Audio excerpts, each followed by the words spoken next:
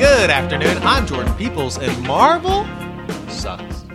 I'm Cade Weiberg, and no, it doesn't. Very curious about today's episode. I gotta say my catchphrase. Case in point, we are talking about Thor: Love and Thunder. This movie has been pretty... I mean, it still has a fresh tomato. It's been kind of a mixed bag review-wise. Little less so than Doctor Strange was, because that also... Doctor Strange... The mainstream Marvel media was like, whoa, this is too wild and crazy. I want a Black Widow or an Ant-Man and the Wasp. And then me and Jordan both gave it 5s. We both liked it equally as much. Right. This is... I will just divulge my ranking at the start of the episode, as I usually do. Oh, you have a cat now. Do you want to jump on that she's at all? meowing all of a sudden. Jordan has a cat. Yep, she's very sweet. Her name's Lily Sugar, which is a very... Lily hyphen Sugar or Lily Sugar middle name? I'd say Lily Sugar is the middle name, because also sometimes we call her Lily Sugar-Daisy, which is just altogether too many names. But that's a lot. Yeah. I can understand how that would be confusing for the cat. Yeah, and then we figured out afterwards, because we were abbreviating her name to text each other, that it's LSD. We had a little bit of our own Lucy in the Sky with Diamonds situation. So now I can properly commiserate with John how these accidents just happen. How all the fans were just constantly like, Jordan, why did you name your cat after drugs, you drug fiend? Well, these fans at home. But you have an excuse, just like John Lennon did. And really, Ellie's mom is the one who came up with the name, so it's even... Really, she's the drug fiend, if anyone. Which name? All three? Well, so we've just been calling her Sugar, and then we were reading a list of cat names for white cats. And I was going through the list, and it went Lily, Sugar, Daisy in that order. And she was like, oh, Lily, Sugar, Daisy. And we're like, okay. And I like Lily as a cat name for sure. Daisy, well, so this cat doesn't have a last name. I mean, her last name could be Sugar Daisy. It could be Lily Sugar Daisy. Or it could be Lily Sugar, last name Daisy. The cat was married and it hyphenated the name? Could be. Sugar Daisy? Yeah. Interesting. I'm sure we'll divulge. Do we want to have a Jordan's cat corner? As you got a law corner, a wedding corner, and a cat corner. Yeah, I think we'll see if she talks more. If she talks again, then we'll talk more about her. It's like every time you tell her to talk, she speaks, which is something that a dog does. So that's kind of impressive that a cat. I've never met a cat who could speak on demand. Pretty impressive. No, she's a chatty cat. A chatty cat. There she goes. She's now grumpy because the back doors are closed. Is it raining where you are? We got some pretty significant floods 8 hours away last night. Yeah, it's been pretty rainy here. Okay. Man, she's going at it now. The cat agrees, it sounds like. She'd been so quiet for like the 10 minutes prior to us. Yes. We were just catching up, and the cat was very chill. Maybe if we don't talk about the cat, even though we kind of were talking about the cat for 10 minutes. Yeah, and yet still. Yeah, exactly. I think she'll quiet down. Also, the first 7 or 8 episodes of the show has like recording of kids playing basketball in my street the entire time. So we're used to some, slight noise distractions. Thor: Love and Thunder. Yes, you were going to divulge your rating. To jump into my review. I, off the cuff, give this 4 out of 5 stars, which is not our typical rating, which I will get into. I put this at number 18 out of 35, right behind Captain Marvel, and I watched it a second time last night.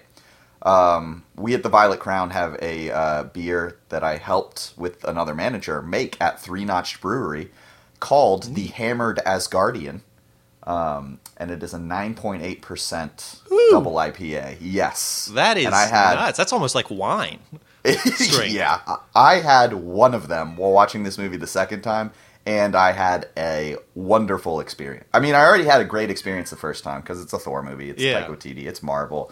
But I did put it at 18 out of 35. Right behind Captain Marvel. Captain Marvel is where I start changing the rating into 4.5 stars. Uh-huh. And there are a lot of parts of this I like more than Captain Marvel, so I kind of felt like it should be right past it. But at the same time, Captain Marvel is a bit more of a cohesive story. Yeah. And this is a little bit kind of all over the place, for better or worse. Like, the scene, there's definitely a lot of highs in this movie, and really the lows are how they just don't always mesh together.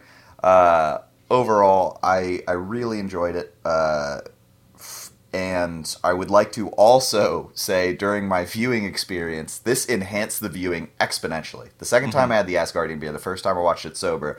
But my cousin and my boss were both at the early screening with me. And both of them are the biggest Guns N' Roses fans in my orbit. Like, they are fanatics. Which really helped me, like, watching... both of them jumped in, like, amazement at different parts of this movie. And that was very fun to live vicariously through them. And we left the movie and I was like, kind of mid-Marvel. And my cousin's like, that's the best one next to Endgame. I'm like, wow, okay. You truly have to be a big Guns N' Roses fan for that it's alone to jettison this to the top. Well, I mean, it's a Thor movie. It's a fun Taika Waititi Thor movie. It's kind of like a mixture of Taika Waititi Thor and then Dark World Thor. Like, you get kind of both of those plot lines, because for whatever reason, all the Gore the God Butcher stuff, and oh my god, Christian Bale knocked this out of the park. If anything, he somehow made the movie slightly worse because he was acting laps around everybody else. Yeah. And if you were to put him in a serious Marvel movie, like an Oscar drama, like a Marvel Oscar drama, oh man, would it be top 5. So far, what I'm getting is I think we are going to be on kind of the same page on this one. Okay. I do think we have kind of synced up. Oh, and also fun news. I reorganized the re-rank sheet because that seems to be the most dead air the podcast has all the time. So I have added Doctor Strange and Moon Knight and all of our scores for the, I think, Hawkeye too. I don't know if you included your Hawkeye score originally when we made this. But Moon Knight, you didn't finish, but you said the first episode was 1 out of 2 Avengers, so I just gave you a 3 out of 6 for that one. Okay. Well, we'll see if I ever end up finishing it and exactly. give it a and proper... I think 3 is a proper number for something you enjoyed 1 episode of but didn't finish. Yeah. I gave Moon Knight a 4.5. And so that was kind of a disagreement. Doctor Strange, both 5s from us. No Way Home was a 6 from me and a 5 from you. And then Eternals was a 4.83 from me, 4.5 from you. And then Shang-Chi was both 4.5s, Black Widow's 3.5, and a 4. So Phase 4 were really in sync for most of this. Yeah, well, and it's also, I would just say, we are a step back from the previous phase.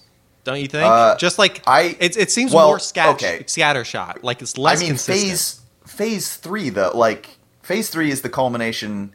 If you're to compare Phase 4 to something, you have to compare it to Phase 1. Yeah. Because no, I don't disagree with that. And it does feel like they're trying to do a little bit of variety, because they just like, we just did that thing, let's try some stuff out, and then maybe we'll coalesce again in the next couple of phases. So I don't really fault them for it, but I definitely think I appreciate that they're taking swings, but, some of them are bound to be misses. I mean, Phase 6 at this point seems like it's going to be 7 Avengers movies, but, like, different teams. So you'll have, like, the Young Avengers, which they're setting up in all of these movies and shows. You'll have the Thunderbolts. You'll have the Dark Avengers, maybe, if we get there. You'll have maybe Defenders, whatever Blade's sword hero team is. So it really seems like they're, again, like, this is more of a Phase 1, and this is the last movie of Phase 4, so we have completed Phase 4, so maybe it might be fun to do a phase ranking real quick. Well, we'd have to wait till the end, because I'm not going to rank this till we get through it. That's true. Alright, so at the very end, we should do a phase ranking, which I think we're both going to be in agreement about that as well. Yeah. So is this the official end of the phase? This is the official end of Phase 4, Thor: Love and Thunder. Okay, interesting. Yes. Which they had said in 2019. They announced it as such. And I'm trying. So Phase 1 ended with Avengers 1, which is quite a good end to Phase 1. Yeah, it feels like that's the way to... Like, all of the phases should end with some sort of Avengers thing. Well, you can't, if you keep doing the Avengers thing, it's going to get bloated, and they're trying to save... I bet they're not going to do anything close to an Avengers movie for at least 3 more years. Yeah. And even that might be too soon. That does not seem like their forte. I don't think that's their strategy. Alternatively, I think if I was to choose one of these movies to end the phase on, it might have been Spider-Man. I mean, that feels like the tentpole. That seems like the event of the phase. Yeah, that was, but also I like where that was placed. And another thing is they have no control over where the Spider-Man movie lands because Sony, it's part of the Sony deal. Right. So Spider-Man was supposed to come after Doctor Strange. And Doctor Strange was supposed to discover the multiverse, and then he's going to go hang out with Spider-Man and explain the multiverse to him. But Sony's like, nope, our movie's coming out in 2019. It's not our fault COVID happened, kind of deal. Sony is generating an interesting amount of ill will, it seems, for someone who's trying to jump on the MCU bandwagon, or at least the Marvel bandwagon. Like they keep really trying to co-opt it, but they also keep pissing off Marvel fans, which is a weird strategy. Well, I do think they get No Way Home is my number 4 MCU film. Like, they gave us something that we really want. But then, they gave us Morbius, and they're a Craven movie, and a new Marvel legend, Morbius. Oh my God! Wait, we talked about Morbius. We've talked about it. Yeah. Okay. Yeah. Have you watched? Or no? Have you heard about Madam Web? Have we talked about Madam Web? No, I'm unfamiliar with this.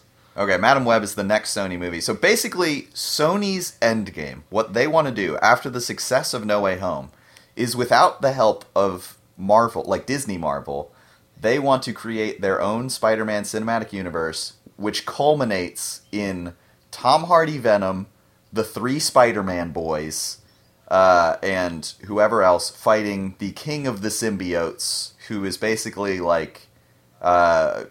lives in another galaxy, like the King of Venoms or whatever. And he's just super powerful, kind of looks like Gore the God Butcher, slightly. And they just want to have Spider-Man Endgame kind of deal. And Madam Web is the Doctor Strange of the universe. Her character sounds dumb as shit. She's like a D-tier Spider-Man character, but she's basically this blind girl played by Dakota Johnson, 50 Shades of Grey fame, who uses a web as a tapestry to tell life events and such. Okay. So they're making that movie, which is going to be like the Doctor Strange, and she is going to somehow lead into whatever Spider-Man... Like, not immediately, but she's going to set up the stakes for Spider-Man Endgame, and they're trying to make this universe. And Morbius made money. Somehow. Like, it doubled... It had a low budget of $75 million, but it made... like $150 million through jokes or memes or whatever. Right. It worked for them. And now it has boosted their confidence to the point like, we can do this. We can turn this dream into a reality kind of deal. So yeah, that movie, all of these upcoming movies, like Kraven the Hunter sounds like it's just going to be another Venom type thing where it's like a superhero movie that was made in 2004. Which we don't need to see. Yeah, no, I'm definitely not going to watch these movies. Yeah. Like it would take quite a, I don't know, like a outpouring of critical success, like kind of like the Batman. Happen. Like I still haven't seen it, but I'm interested in seeing it because of how much everyone else has responded to it. It is very, very good. You really should watch the Batman. Whereas like the MCU movies at this point, like I guess have generated enough. Interest that even like a middling or like Thor going into that, I'd seen a little bit of the Rotten Tomato score, but it was nothing that was going to deter me from seeing the movie. You watched Eternals and that had a Rotten Tomato. Yeah. Which I did like this more than Eternals, but I don't know. I think people slept on Eternals. Like I liked Eternals. I kind of want to go back and rewatch that one. Which I'm going to. I just bought something, like that's not something I say about all Marvel movies. So that's true. And I did say when we talked about it, like it seems like when I rewatch these once a year, it seems like it'll have the most rewatch value, whereas Black Widow or Shang-Chi are straightforward stories, not really diverting from the formula at all. Right. And Eternals definitely diverts from every facet of that Phase 1 Marvel formula, which I enjoyed. So though it's not 100% a slam dunk, I think that one's going to be a fun one to rewatch every year. All right, so do you want to start getting into Thor a little bit? Like, just move through the beats? Yes, I do want to slightly circle back. Then we will do the beats. Okay.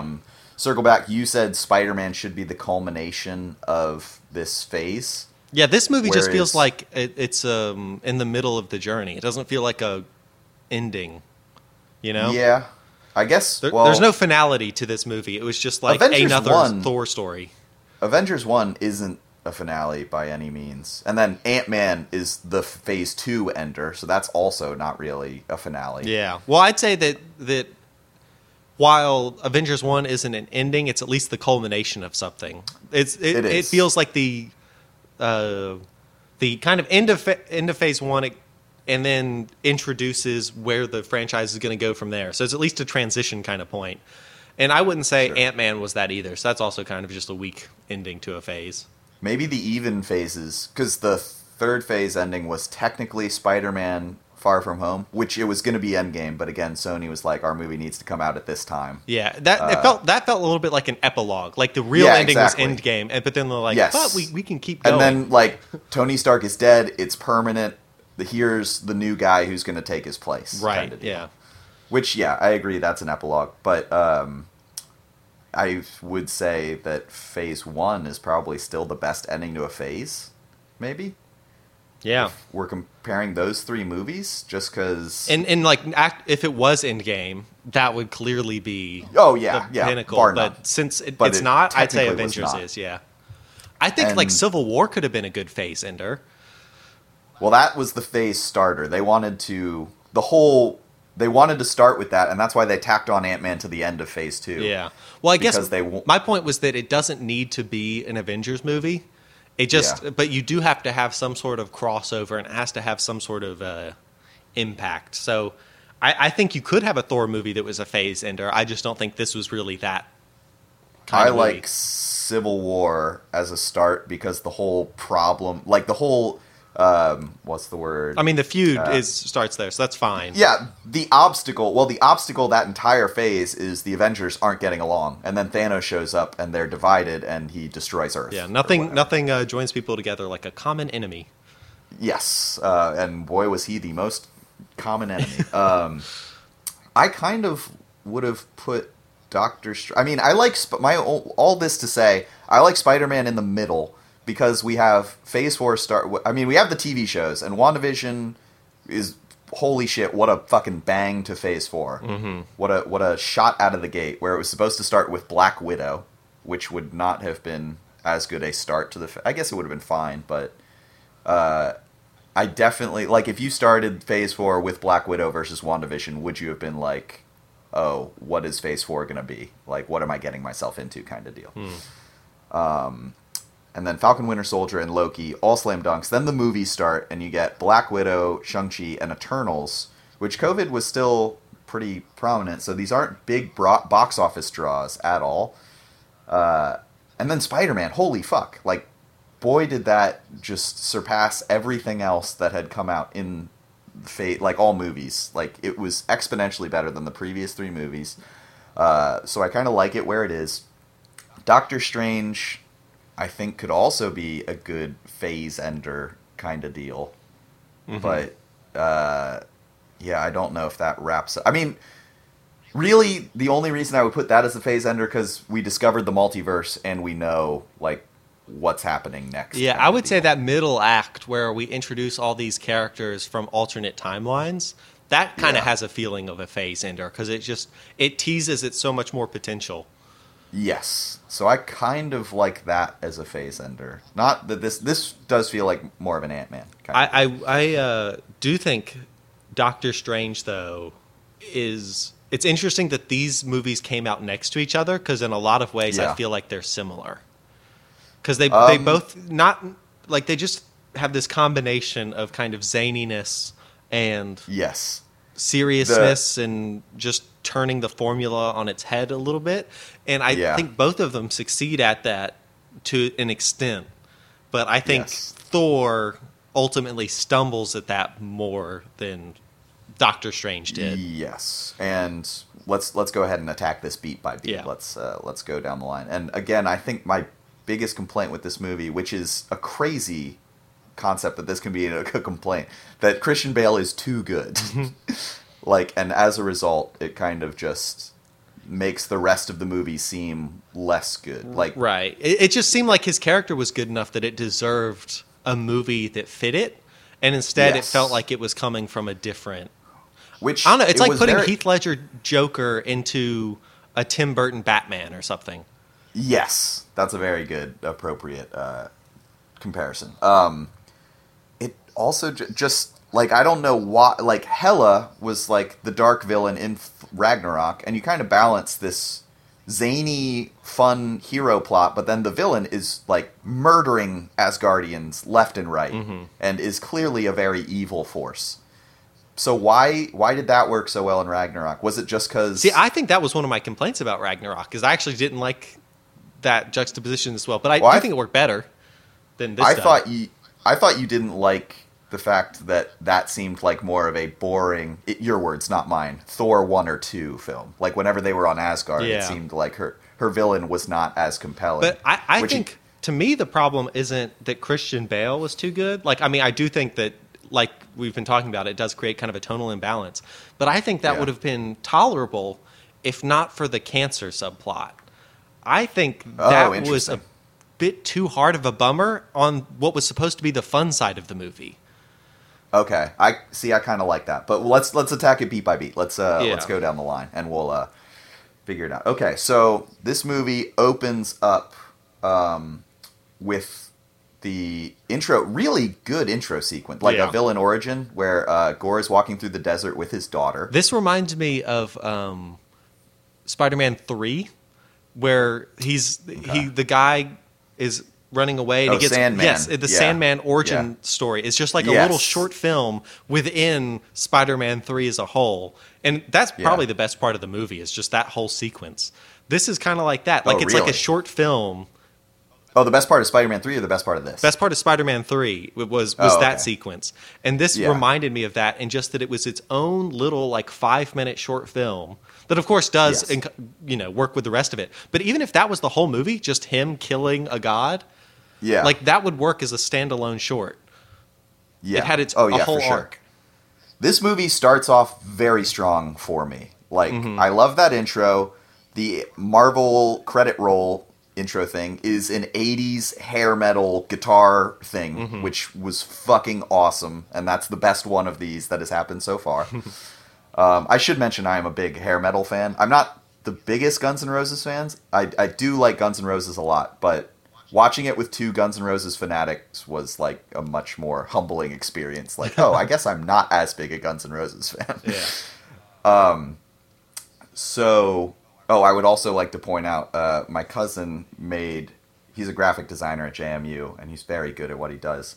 His tag on his Instagram handle is Noah Weiberg Edits, and he loves these movies, and he makes a graphic, his own unique graphic for each one. And he watched Thor with me a bit early, and before it came out, like, no one really knows it's a Guns N' Roses movie yet, so he just did a Thor holding Stormbreaker with lightning striking the mountain and Slash playing guitar next to him. And the photo for him basically went viral. Like, it went over 1,000 likes, or damn near close if it hasn't already. It was his most popular photo. But check that out on Noah Weiberg Edits. It's really cool to look at. No, I'll have to check that out. Fans and Jordan. The start of this movie, and then we get Korg being the narrator of the Thor story, which I also really liked. And my other manager, who's another Marvel fanatic, he said and this is an interesting theory, he said all of the choppiness and kind of back and forth storytelling stuff, all of the faults in that department could be justified by the fact that Korg, this zany character, is telling a story. Which I kind of buy. I think you would have. I don't. think that's a bad like retroactive explanation. But if that was Sure. the explanation they were intending, they should have made that more clear. You know, like it's a good fan theory.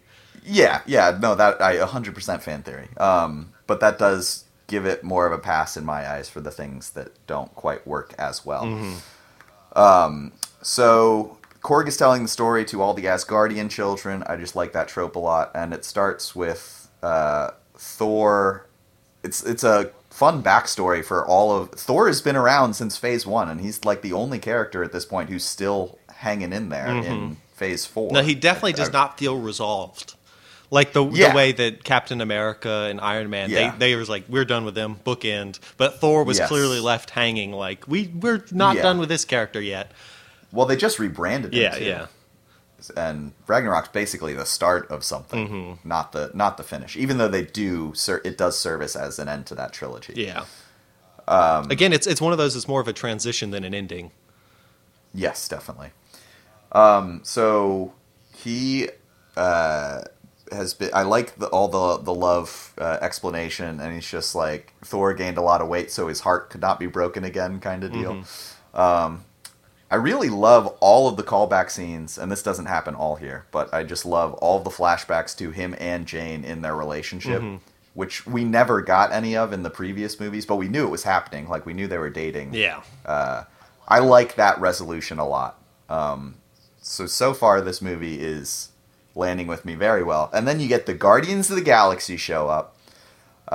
And I didn't think they were going to have a huge role, but they were just in there enough to be like, fuck yeah, the Guardians are here. Yeah. My boys, Groot and Rocket, are fighting over binoculars. Like, this is very fun.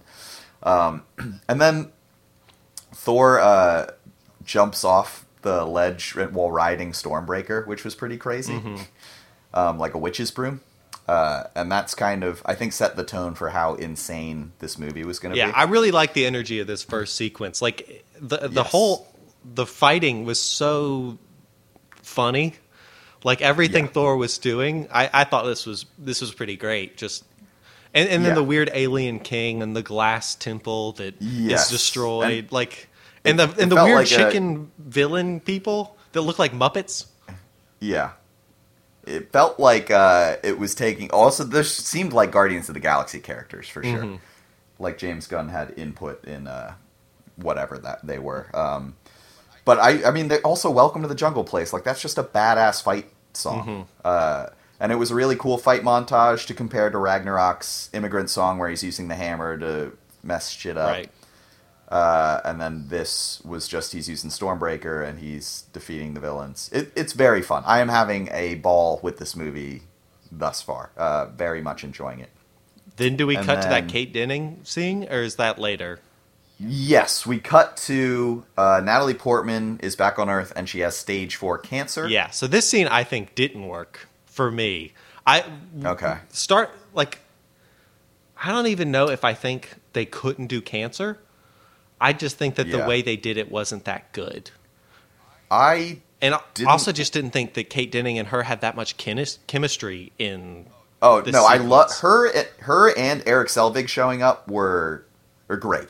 That was such a fun nod to Phase 1 because like they've been around for 10 years, they've known each other. Like maybe they weren't thick as thieves, but still, like she's just a friend visiting an old friend kind of. Yeah, and I think that's good. I just don't think the writing in that sequence was that funny. Like my theater which was packed, just sat there kind of silently, and there was like supposed to be some goofs happening, but at the same time she had stage 4 cancer, and I don't know, like it seems like you could do some gallows humor there. It just, if you're gonna do it, it really kind of has to land, because if the humor doesn't land, then it just feels like you're making fun of cancer or something. Yes, which I don't know. It just felt weird. They did the thing with the chemo, like. Do you have anything anywhere more important to me than chemo? Like, which seems like a Taika Waititi. Like, how many phases are there? There's 4 phases or 4 stages or whatever. And then she's squeezing the chemo bag. Like, there's definitely some humor around cancer there, which is definitely not the funniest part of the movie. Or I don't know. Maybe Natalie Portman's just not all that funny. Maybe that's part of the problem. I think Kate Dennings is pretty funny, but their chemistry together just. I don't know. It felt like a weak comedic duo. I have never really... Yeah, I don't think Natalie Portman, for whatever reason, has ever been that good of an actor and I don't. Which apparently the world disagrees. Obviously, she's won an Oscar For Black Swan, maybe? Oh, Black Swan's phenomenal. I think that's her best role, yeah. Oh, absolutely. But that's far and above. Like, what else is there? Yeah. I And even guess, then, I think her kind of... Because she's, I think, kind of reserved as an actress. She never gets that big. And that worked in that role in a way that it doesn't work if you're supposed to be a Taika Waititi comedy person. Whereas Thor... Chris Hemsworth is like he was born to read Taika Waititi's, lines and to his read style. all of his dialogue. Yeah. And she just isn't, which isn't necessary. I mean, it's kind of just they wanted to resolve this thing, and he wasn't the one that set it up. Like if Taika Waititi had made Thor 1, then I think whichever Jane they would have casted would probably have been different, and this movie would have worked better. But they were stuck with the Jane they had. And what's his face who directed Belfast? That guy directed Thor 1. His name's slipping my mind right now. Anyway, I like the cancer subplot for the sole purpose of I feel like Phase 4 especially is just getting a little bloated with all the new people we're introducing.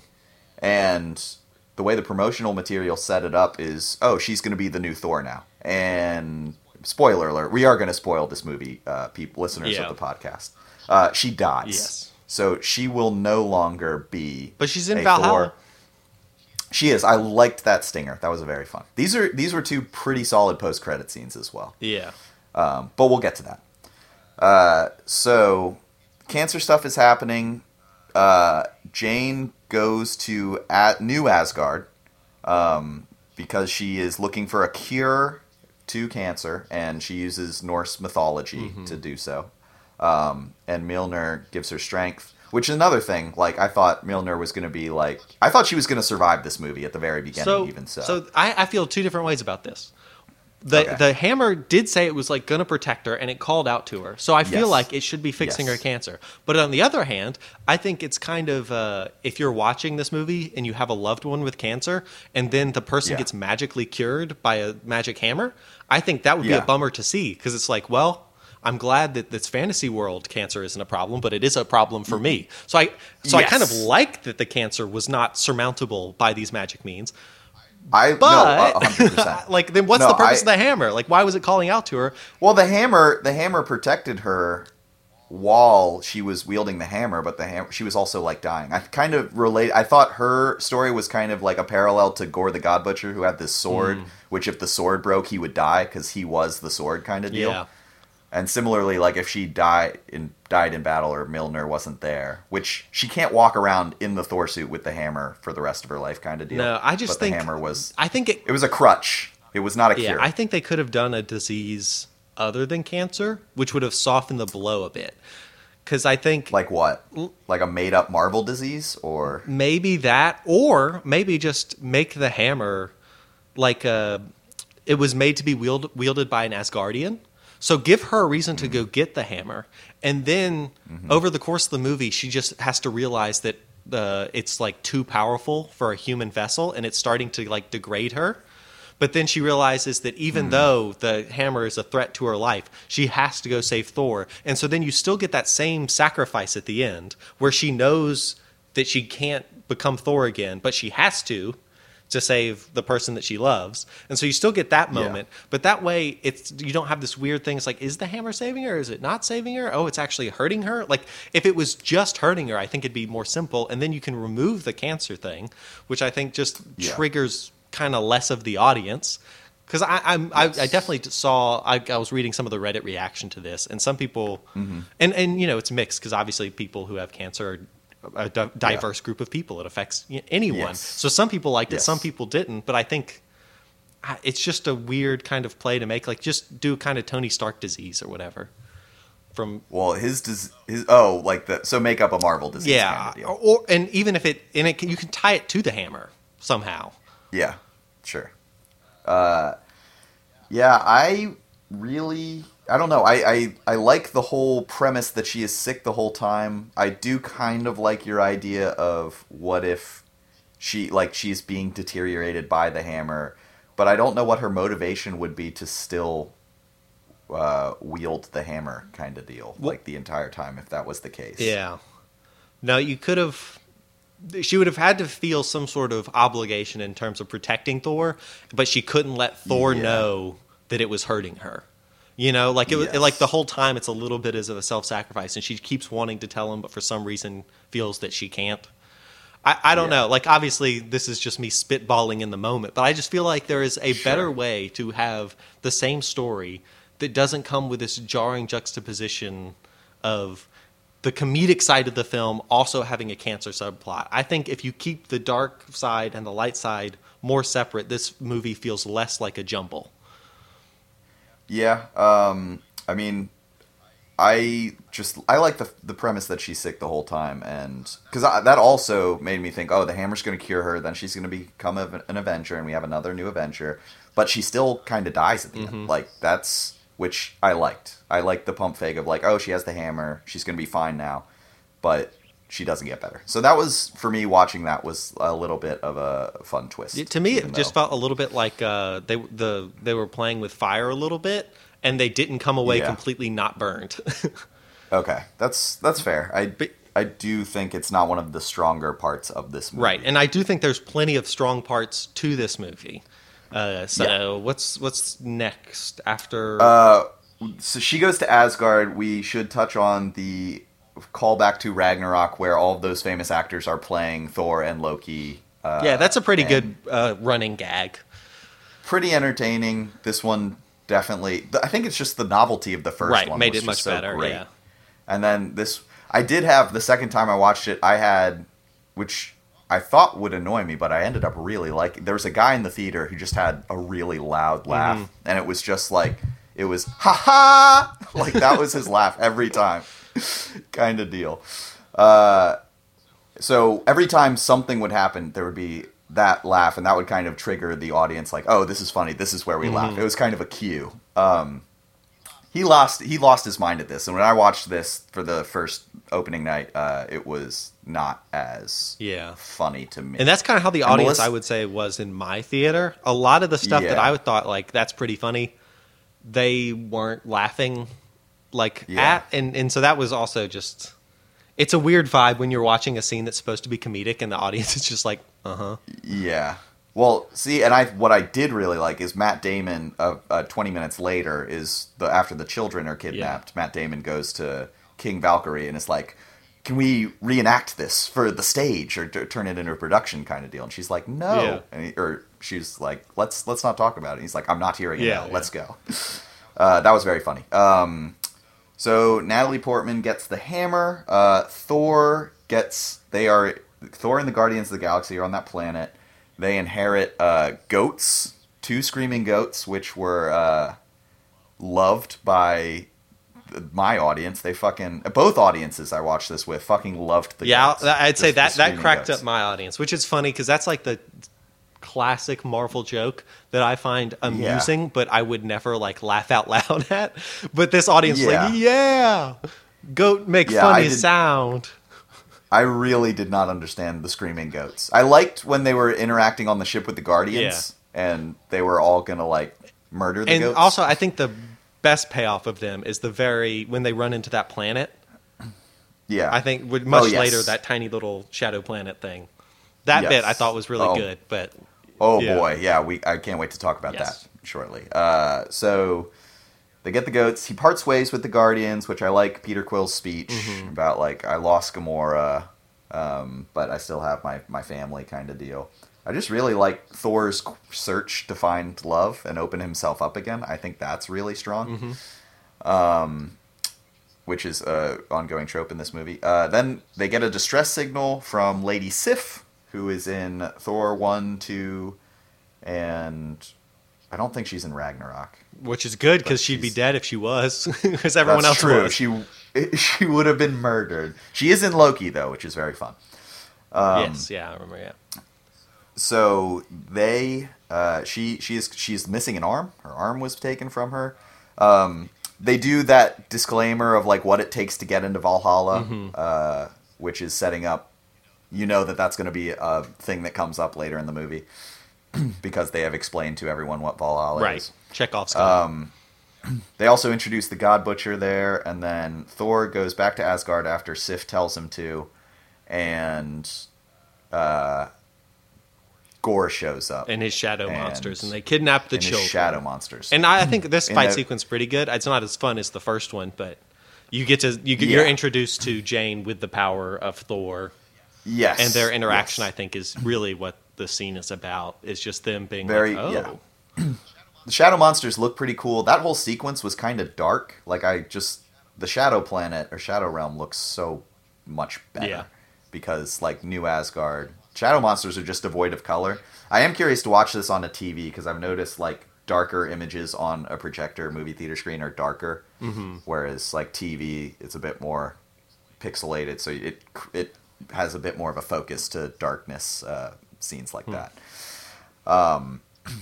But this scene's very fun. They're just kicking ass, taking names, kind of deal. Classic Asgardian fun. But Gore does succeed. And the whole time I'm like, why are there all these shots of children this entire fight? Yeah. They're really trying to explain how many children Asgard has, and then all of the children are being taken. That's good that they set that up. I kind of like this as a motivation.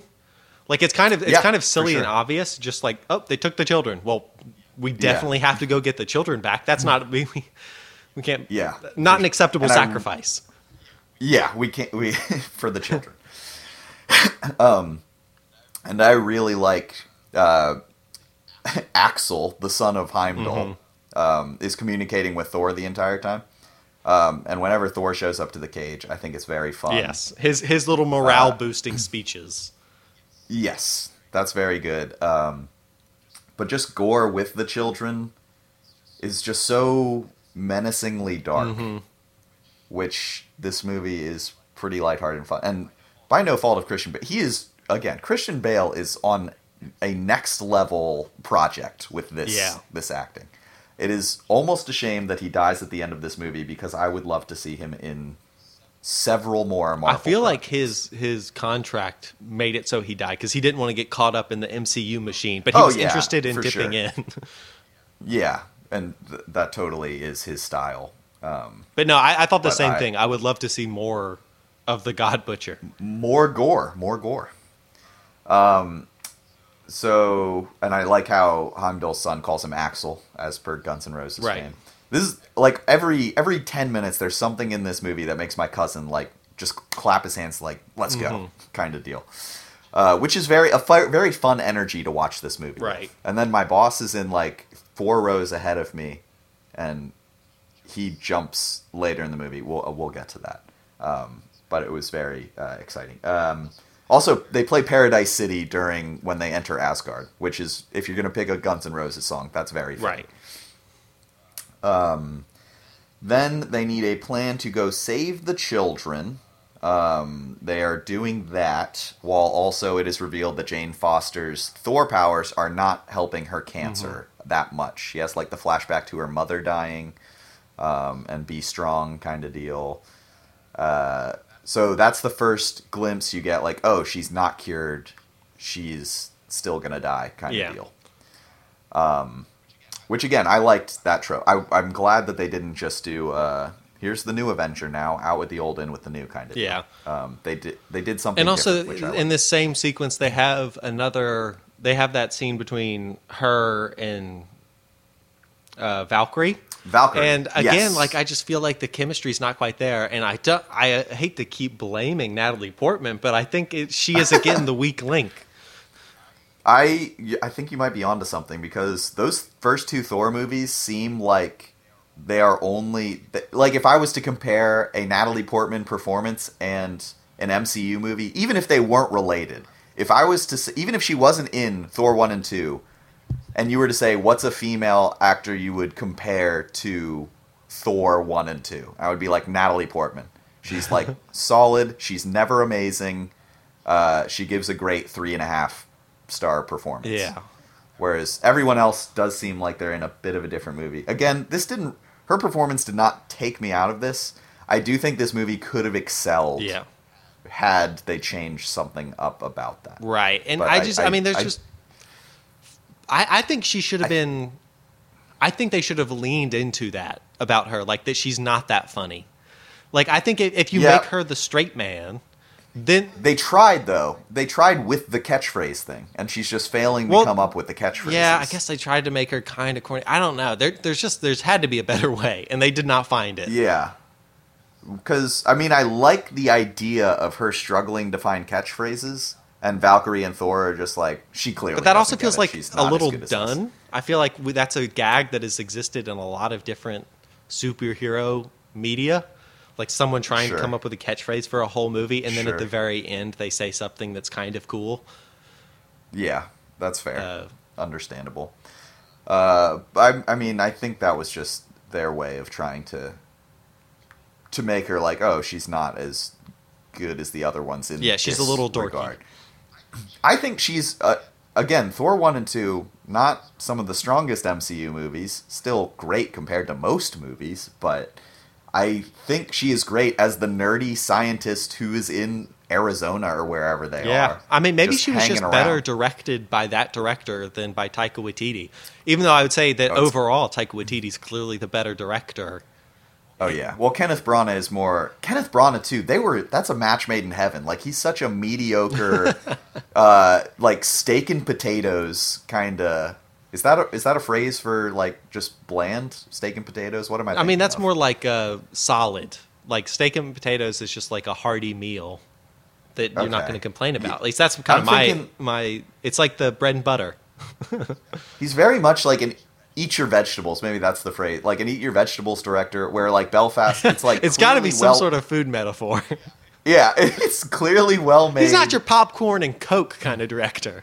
But it's not even. It's like Uncut Gems. Yeah, Uncut Gems is like prime rib, and Kenneth Branagh is like your vegetables. Like it's good for you. It's a good tale, but also this movie is boring like vegetables, and it's just it sucks compared to so many other things. Yeah, we got to get back which on track. I know. Well, I mean, maybe stop shitting on Natalie Portman, and then we can continue our.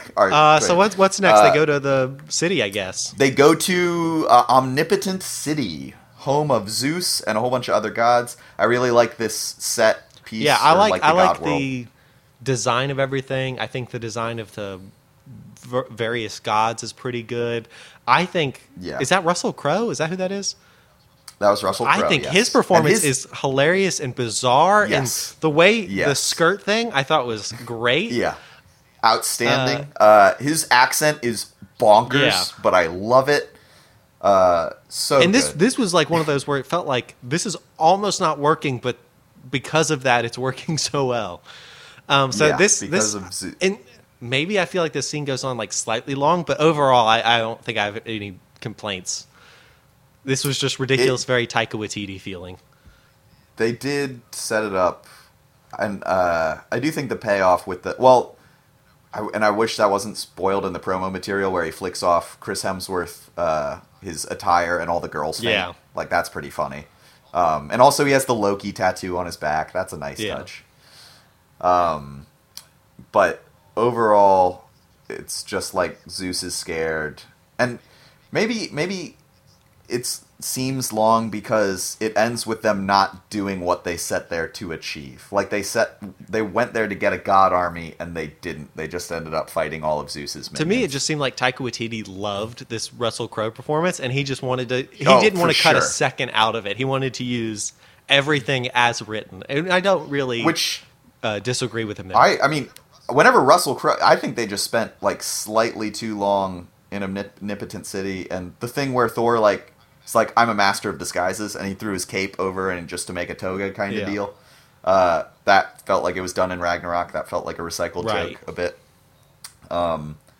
Really, just once they start talking to Zeus, like when they're sitting in the stand. Yeah, it's just. I love every time Russell Crowe is on screen. And the second time I watched it, I loved it even more. Like, he's just so entertaining, and there's more to pick apart. His accent is just so crazy, and I think the first time I watched it, I was overwhelmed by his accent. That I'm just like, what the fuck is going on? But the second time, knowing what to expect, it was very, very enjoyable, very fun. I like him as Zeus. I think that's great. let's see. So what's So the direct follow after this? Is it to that Well, planet? hold on. though? Big plot point. Zeus kills Korg, or Yeah. so it seems. Which I did not realize until that happened, like how emotionally invested I was in Korg.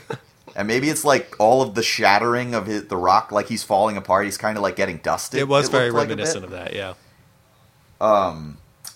But I was like, oh fuck, not Korg. Like I did not expect to have that reaction, and then which made Thor murdering Zeus, or so it seemed, all the more satisfying. That was pretty hype. So he kills Zeus. They run away. They steal Zeus's weapons, and then they have the powwow on the ship where Natalie Portman confesses to Thor she has cancer. Yeah. This scene is another one where I don't mind it in concept, but in execution, again, it just felt like a little weak. Like I felt like my audience and me by extension a little bit was just kind of like, okay, let's just get all this exposition-y stuff. Or not even exposition, just Sure. like these character moments, which is a place where the movie could be really good. Just I felt like all of them were kind of B-E. Like there was nothing here that really cracked me up, or like I think the best gag maybe in this whole thing is just the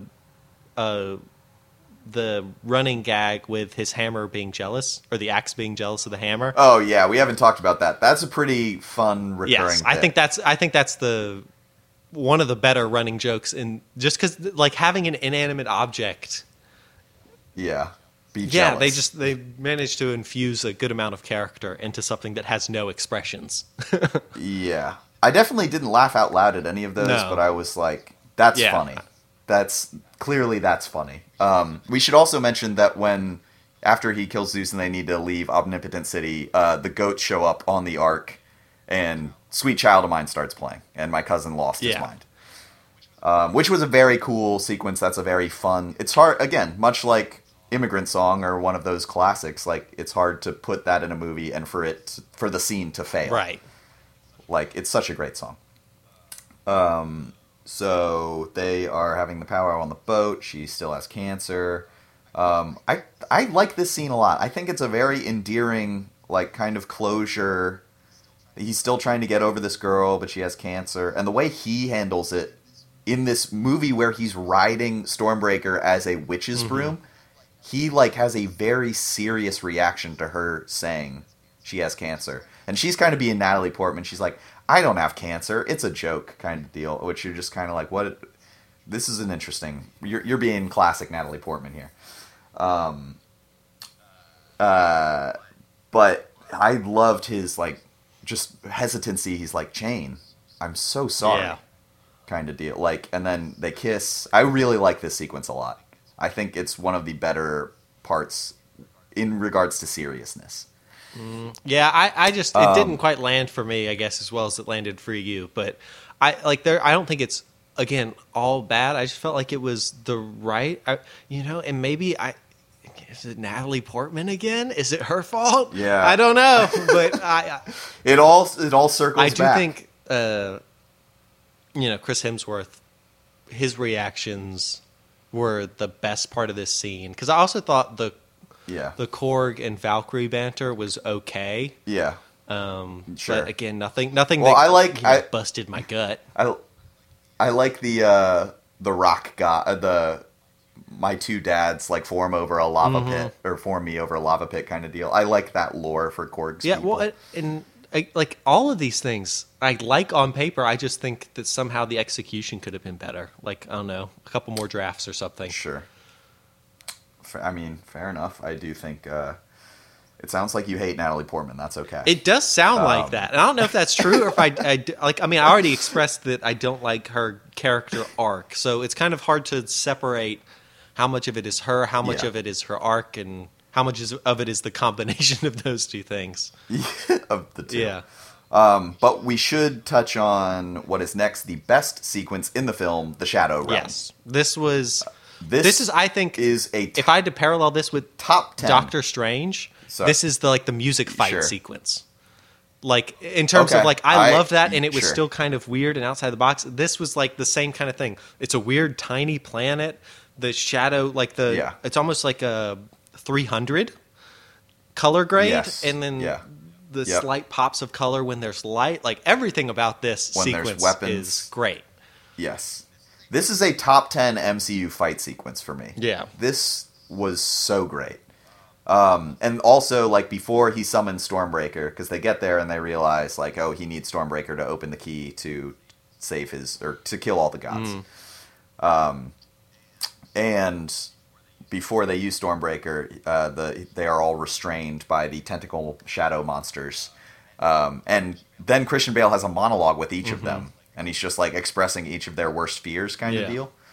And oh my God, what a performance he is giving! I would give him a Best Actor performance just for this one scene, and it is a shame that the Academy will not acknowledge that. But the Know It Doesies might. Very possible. Very possible. So this his performance is amazing, and then when they start fighting, when they break free of the tentacle monsters and just start, the action breaks out, and like you said, with the Thunderbolt being yellow and the Stormbreaker being blue, it looks fantastic. It feels fantastic.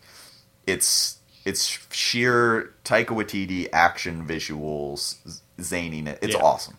There's not enough good things I can say about this scene. Or there's too many good things. I don't know if that's an expression. I could talk about this scene and how much this I loved is it for hours. I would say gotta be my top 3 moments or sequences in the whole film. Probably number 1, Yes. but we'll see. I would probably also say number 1. My 2 and 3 that I'm thinking of, one we haven't gotten to, but the other is just the intro sequence. Okay. The intro sequence is, very strong. All right, so Shadow Planet, he takes Stormbreaker. They go back to Asgard. Valkyrie and Jane are incapacitated by the fight, and also Jane has cancer. So Jane goes back on chemo because she's dying. And I think kind of what you were hypothesizing as a side plot, or like her alternate plot where the hammer is making her weaker, I do think, like, being an Asgardian, and like while she has the hammer, she's immune, but that does take a toll. Like, she's still a human, and her human body is going through all of this stuff, and her human body, when she doesn't have Stormbreaker, is like, you have cancer, you're very sick, kind of deal. Yeah, so I think they could have done something with that.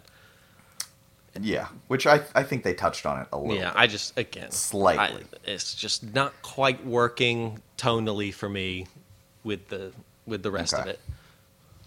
All right. So they have a lovely conversation. Thor breaks into a vending machine to get her some Funyuns or whatever. And then he's like, I'm going to break all his legs. Or she says, break a leg. He said, I'm going to break all his legs. I like that line. Like that banter. It's supposed to be a goodbye. Because basically it is assumed by this conversation, if she wields Mjolnir one more time, she will die. Right.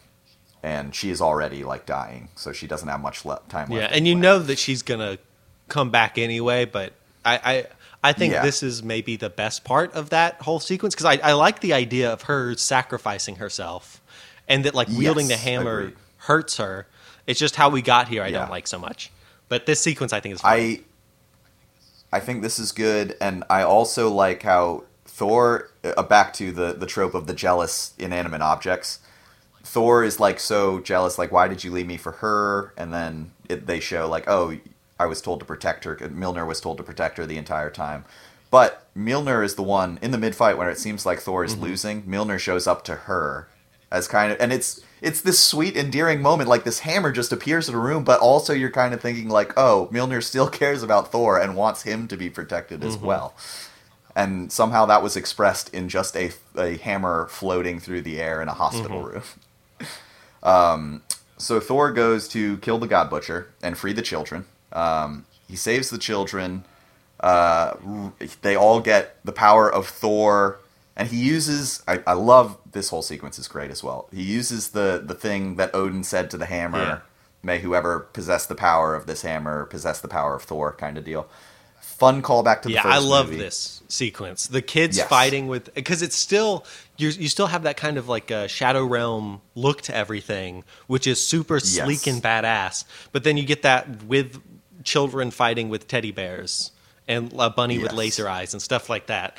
So I think this is great. I also thought it was like that they did like, that cool side angle slow motion thing that they like to do when two different waves of enemies are about to hit each other. You know what I'm talking about? Yes. Yeah, they did that. And I thought Axel looked pretty cool in that.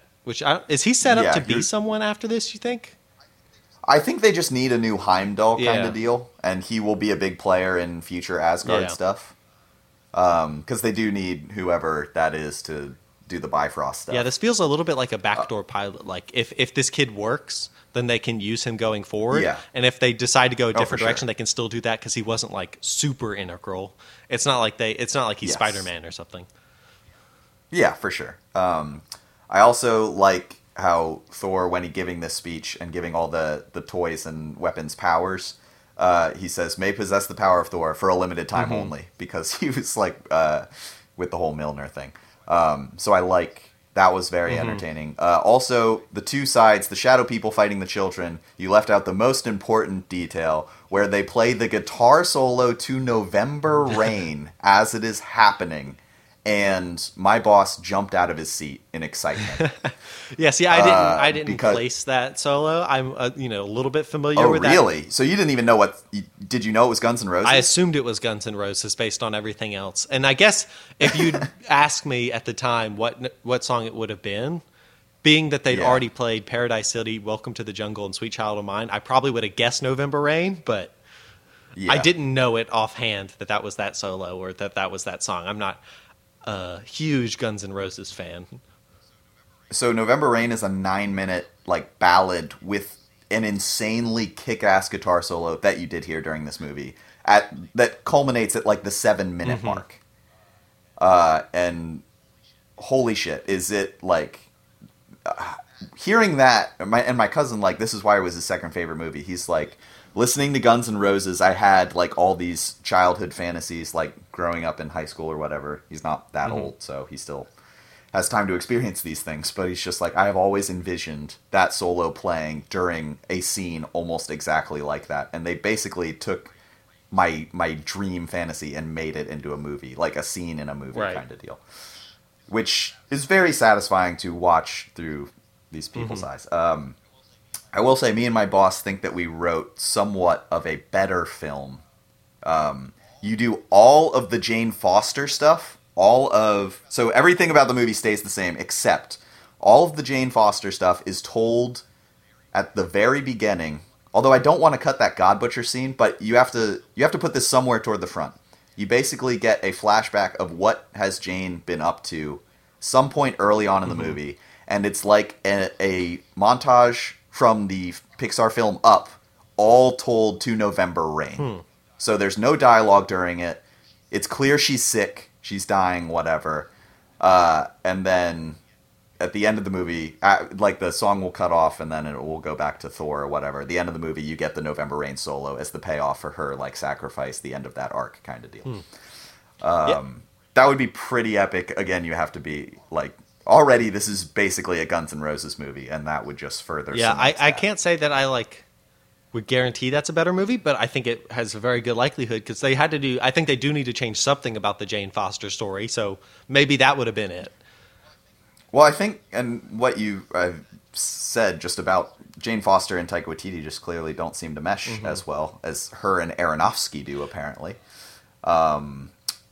I think what could help that is her doing like an Up montage, because then she's not really acting as much. Well, and you could also have made it. You could have connected her disease to her research or something, because then maybe that's why she's like not willing to let it go. So yes, I don't know, but like you just make it so it's something to do with space dust or whatever Marvel stuff you want to make up. Okay, I mean that's fair. And you can put that in that sequence that you're talking about.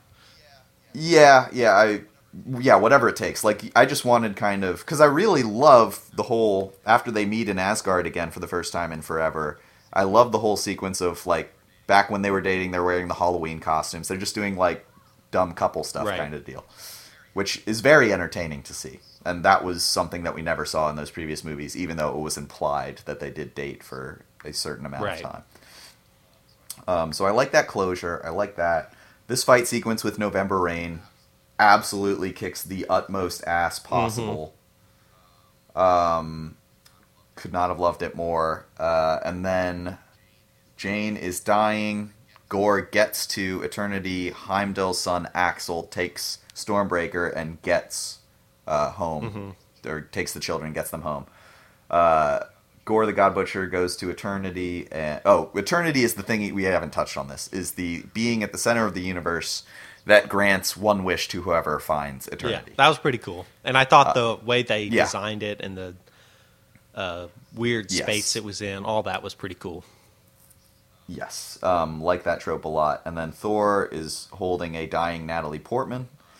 And he's like, Gore, you don't have to do this. If you really loved your daughter, then, just wish for her back. You don't have to kill the gods. It doesn't have to be about vengeance. And then he's like, if I wish for her back, I'll be dead. And then who will take care of her? And then he wishes for her back, daughter born of Eternity. And now it becomes Thor and his, I believe she calls him Uncle Thor. So he's not quite a dad. Jane Foster dies.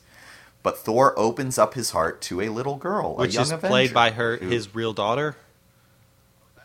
Oh, is that true? That's I didn't know Ellie that. said that. So, assuming she Oh, read that really? in a reputable place. Because I had That's- wondered, like, why... I thought it was an interesting casting choice, because it feels not like the... I mean, she was a cute kid, but I don't know if she would have been casted if she wasn't Chris Hemsworth's daughter. Adorable. She was. I like everything about her. I'm trying to think of wrapping up the closure of this movie, because I do want to touch on. I didn't realize that subconsciously my favorite movie trope is when they explain why the title, like what the title means until the very end. It's kind of corny, but So it's also when- like Taika Waititi. You can pull off that kind of corniness. Oh my god, exactly. It's just like so heartfelt and warm, and I don't know when Taika Waititi does it, it just works so well. There's like using a trope because you're lazy and you can't think of anything, and then there's using a trope like deliberately to invoke whatever emotion that it's supposed to, and it feels like he's very aware of that he's doing kind of something a little tropey while doing it, and that makes it better. Yeah, I love the finale of this movie is very strong as well. I think this is like a top 10 last scenes in an MCU film kind of deal. I just love the whole, and they go by Love and Thunder now. Also, Korg telling the story of how he met the dude named Dwayne. Yeah, It's a rock monster with a stash. That was Dwayne the hilarious. Rock? That might be the Dwayne. Yeah, that might have been the most I laughed. Just his delivery. And I met a dude named Dwayne. That was very funny. Is there anything else to wrap up about the plot of this movie? I mean, him and his daughter or niece or whatever are just saving the galaxy together. So, and I like how he has Mjolnir Right. again, and then he gives her Stormbreaker. That was so fun. coming out of the theater, Ellie Yes. very much did not like the cancer subplot. And so I was actually on the opposite side of this conversation, being like, yeah, it wasn't the best, but I don't think it like ruined the movie. Like, I still enjoyed it. Sure, but sure, for sure. her, she was just Yeah. like, I don't like the way that was handled in the slightest. Okay. Which I Sure, thought was sure. interesting. And it's also one of those things that, sometimes when you're watching a movie, if you start to like lose, it starts to lose its grip, then like there's some points where Yeah. it's hard to pull you back in. Yeah, it just keeps falling, and it has to come up with something spectacular to win you back. And it just seemed like it lost her at some point and never picked her back up, which I think the thing that saved it for me is I think I was a little bit wonky on it, and then that's exactly when the Shadow Planet sequence happened, and I was just like, okay, I'm back in. Sure. And I think she must have just been more off the rails by that point than I was. Yeah. So I kind of agree that I was in a similar boat until the Shadow Planet. and from then on, it was But really I mean, solid. I wasn't hating it. Oh yeah, no, it's the last act is fantastic, which And I would say the We first have, half like- is there's a lot of high moments. It's just it's kind of just like a little rocky. Like, it's good sometimes, bad sometimes, not super consistent. And then we get to that planet. And from then on, I would say there's not many sequences that are below at least good. And most of them are much better than good. Yeah, I definitely think it's pretty solid all the way through. Let's talk post-credits real quick. Well, and also, can you remind me real quick what your rating was? Oh, yes. So, this is number... Hold on, let me consult my list just to be sure. Lists. Marvel Cinematic Universe Definitive Ranking. I have it at number 18. Captain Marvel is number 17, and Falcon and Winter Soldier is number 19. Which gives it what number, though, out of 6? So, I am about to do that math. So, Captain Marvel, I gave a 5.25, and Falcon Winter Soldier, I also gave a 5.25. So, I'm going to give this a 5.25. Okay. Although... Hold on. Oh wait, no, that's mine. That's fucking weird. Hold on. Doctor Strange is a 5, so I've screwed this up somehow. Shit. Okay, so we're gonna obviously resort this during ranks giving, but you know what it is? It's just because all of my Falcon Winter Soldier rank dropped and my Doctor Strange went up. So Doctor Strange now in my eyes, which will be discussed during ranks giving, has a 5.25, and I'm gonna give Love and Thunder a 5, I'm pretty sure. Maybe a 4.83, but I'm going to say a 5 right now. Okay. Well, let's talk about the post-credits, and then I'll do my rank. Okay. So, now I kind of want to just shift around my numbers a bit.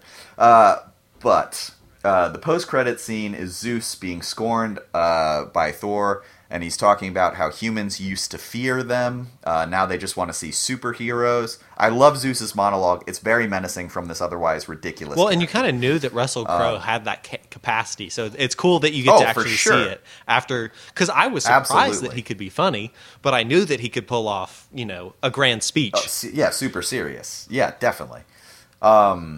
So he's... Which, if the next phase, if the next phase is, he's talking about gods raining down, like, people will fear us again once we kill Thor Odinson, and he falls from the sky. So he wants to be feared again, and he gets his son Hercules, played by none other than Ted Lasso's Roy Kent. Don't know if you watched Ted Lasso. Okay. That is perfect casting. Holy shit, when I saw him, I was like, I am so excited for Hercules to show up and fight people. Yeah, so that was one of the more insanely fun post-credit scenes. And if they set that up for the future, then I'm excited. Like, if the end of Phase 4 and Phase 5 and Phase 6 is going to be, like, the main threat is going to be Zeus or gods raining down on Earth kind of deal, then maybe this is an appropriate end of Phase 4. Maybe we'll have to wait and see. And then the second post-credit scene is a nice touch. Heimdall is in Valhalla. Nice little closure for him. And Natalie Portman is also in Valhalla. Nice little closure for her. I thought these were solid. These didn't like blow my mind or anything, but they were fun. Yes, very much so. And I would say the Russell Crowe one especially is the standout of the two. The other one's kind of just like, don't worry. Yeah, for sure. Definitely. It was just, I mean, a nicer touch than some of these second-tier post-credit scenes are just like, I don't know, Bruce Campbell is fun. Just yeah, but the shit out of himself. It's not really worth sitting there for that long. Yeah, well, I feel like these things started when Captain America in Homecoming was like, so you learn the value of patience or whatever, and then it was just nothing. And then they started to fuck us over for the most part with the second post-credit scene. Whereas both of them used to be setting up something. I feel like they should be comfortable not doing a second one, but it definitely feels like they feel obligated to give you something. Yes, for sure. Which isn't great, because I'd rather just them be more like, we'll use it when we use it.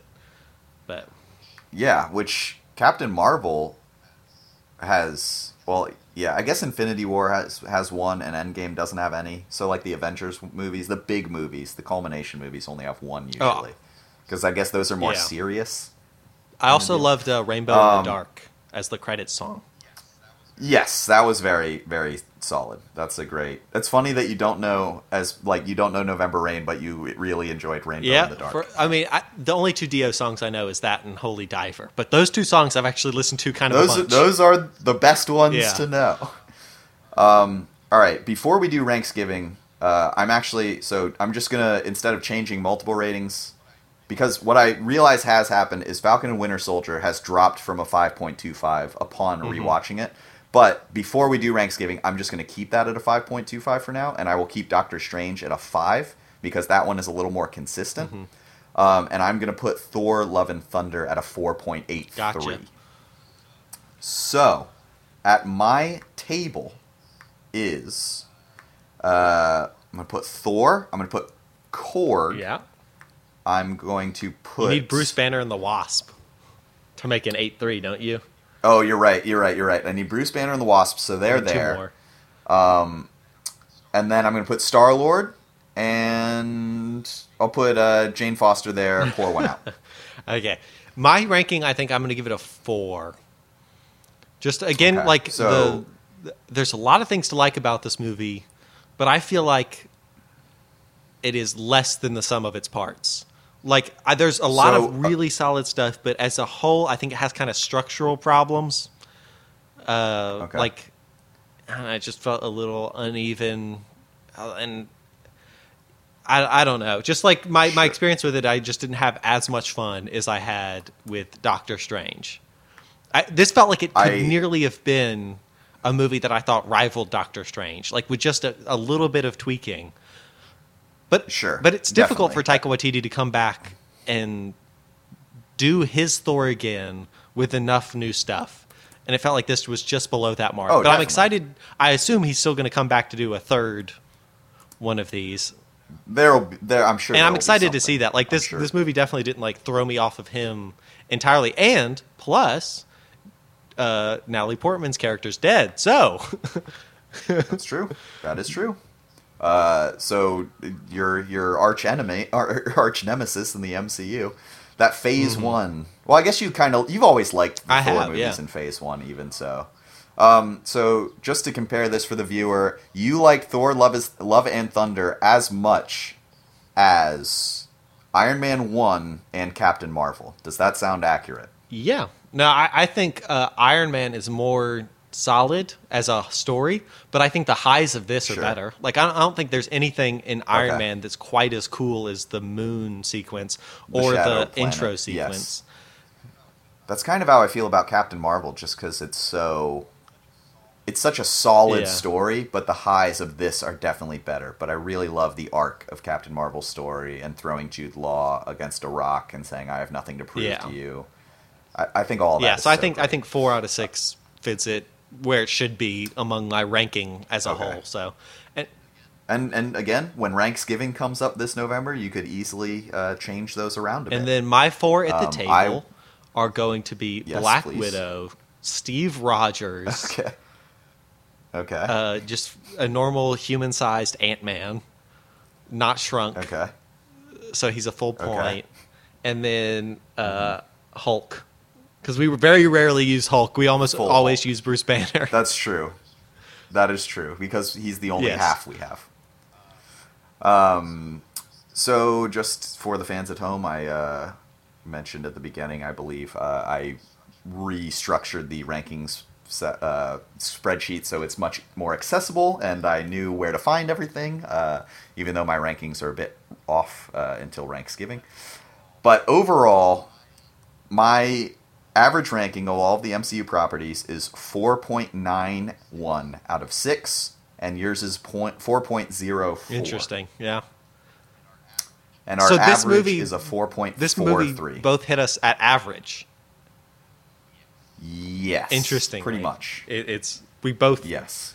Which tracks, because this is my number 18 out of 35. That's the middle. That's exactly the middle. No. Which is where this was. It's definitely better than half of them. It's interesting because this movie, there's several different reasons a movie can end up in the middle, and I think the 3 that we just talked about, like Iron Man, Captain Marvel, and this one, all end up there for different reasons. And this one I'd say is the most variant.